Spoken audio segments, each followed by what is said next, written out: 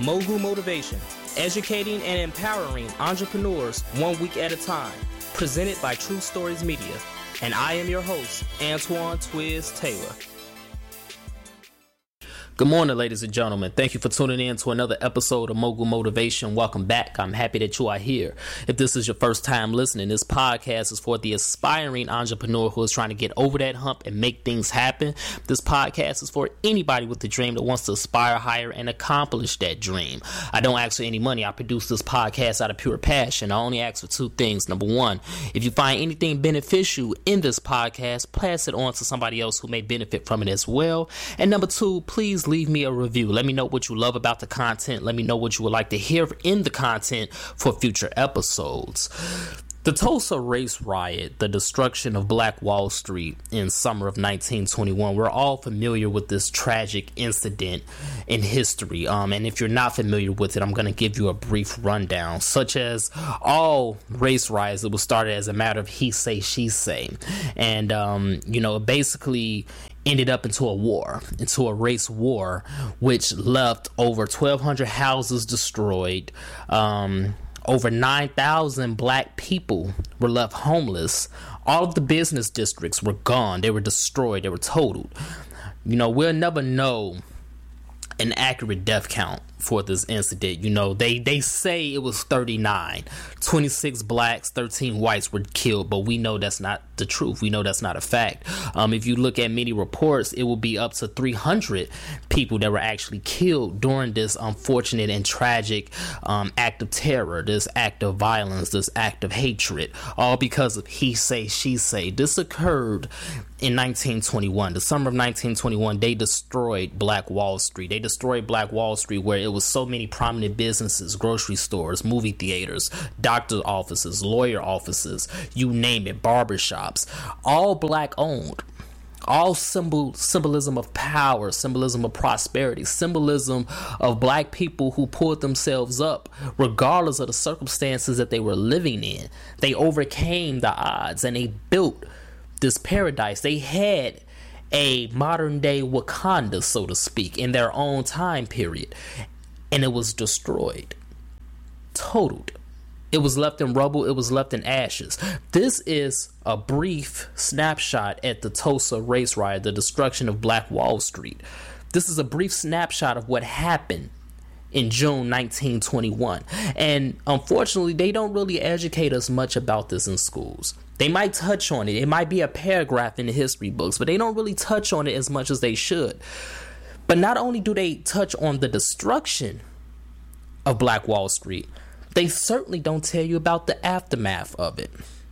You see, they'll tell you that these homes were burned down. They'll tell you that they don't know what started it. They don't know who shot the first shot. They will tell you that everything was destroyed, but they won't tell you about what happened afterwards. See, what they don't tell you is that the revival of Black Wall Street began almost immediately after it was burned down. You see, initially, the city of Tulsa, they promised to help the citizens rebuild what was destroyed. And city officials, they tried to pass an ordinance requiring new structures in Greenwood to be at least 2 stories tall and made of an expensive fireproof material. This was basically a naked attempt to price black residents out of their own community. So basically, they was trying to price things at a higher price point to where they knew certain black residents could not afford it, so therefore they had to leave. But a lawyer named B.C. Franklin, he was a resident of Tulsa. He was a member of Black Wall Street. He was a lawyer. He and a group of other lawyers, black lawyers, filed a lawsuit against the city of Tulsa. They worked out of a tent in the burned down business district of Black Wall Street. They was working out of a tent. Think about that. And they brought the case to the state Supreme Court, the Oklahoma State Supreme Court, and they won. The state Supreme Court deemed this ordinance unconstitutional. B.C. Franklin led the charge to make this happen. And because of that, by the end of 1921, Greenwood residents in Tulsa, in Black Wall Street, rebuilt more than 800 structures in the neighborhood. By the next summer, basically all of the homes had been replaced, and by 1925, the National Negro Business League was holding this conference in Tulsa.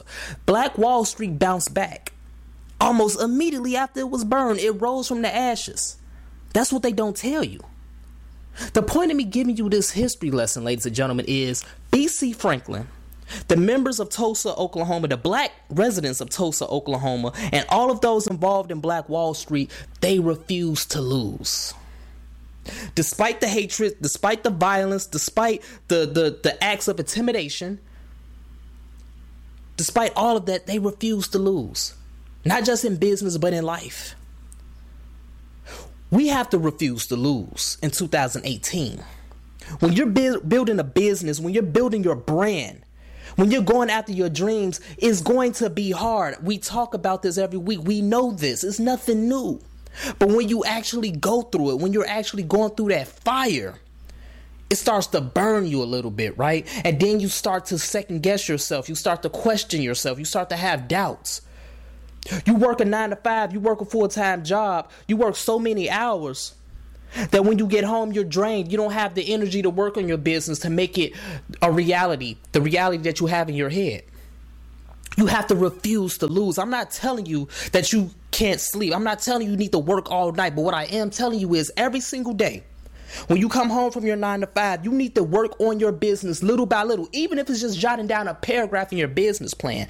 Every single day, you have to do something towards your business that's going to get you to the level that you want to get to, because if you don't, you're going to remain in the same spot. You have to refuse to lose. You have to refuse to let your job halt your growth.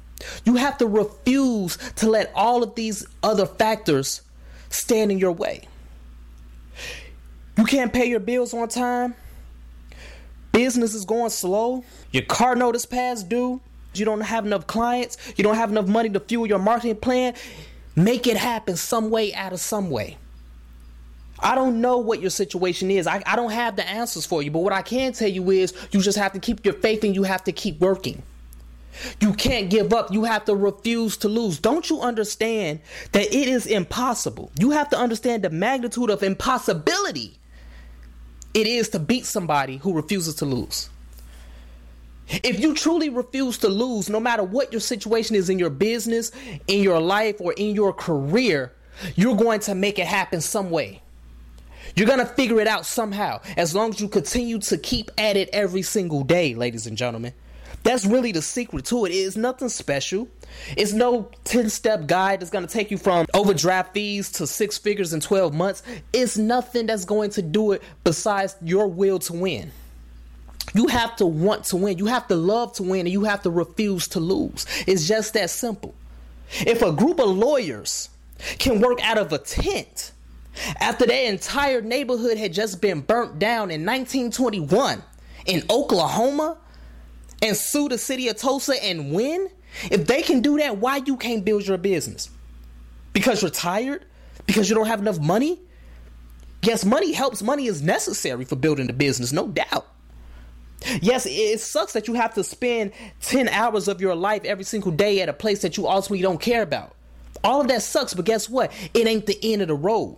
It's just an obstacle. It's a hurdle in the road. It's a bump in the road. It's a pothole.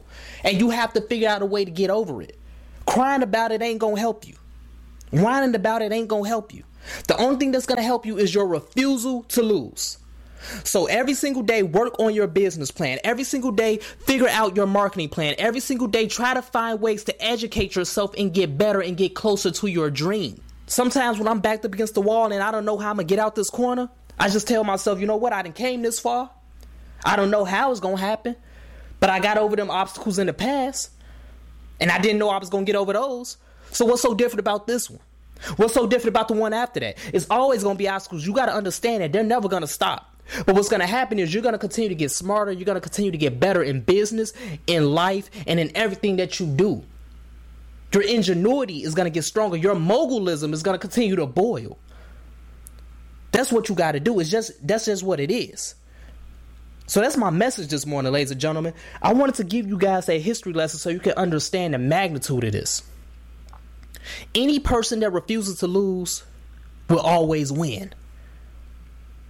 Victory might not be immediate, but it's going to happen. So let's continue to work. Let's continue to imagine reality. And no matter what's going on in your business, your career, or your personal life, no matter what's been burned down, no matter how much hatred is being spewed your way, no matter what it is, refuse to lose. Don't let it beat you. Don't let it. We will win. Always. I'll talk to you next week. Have a great day.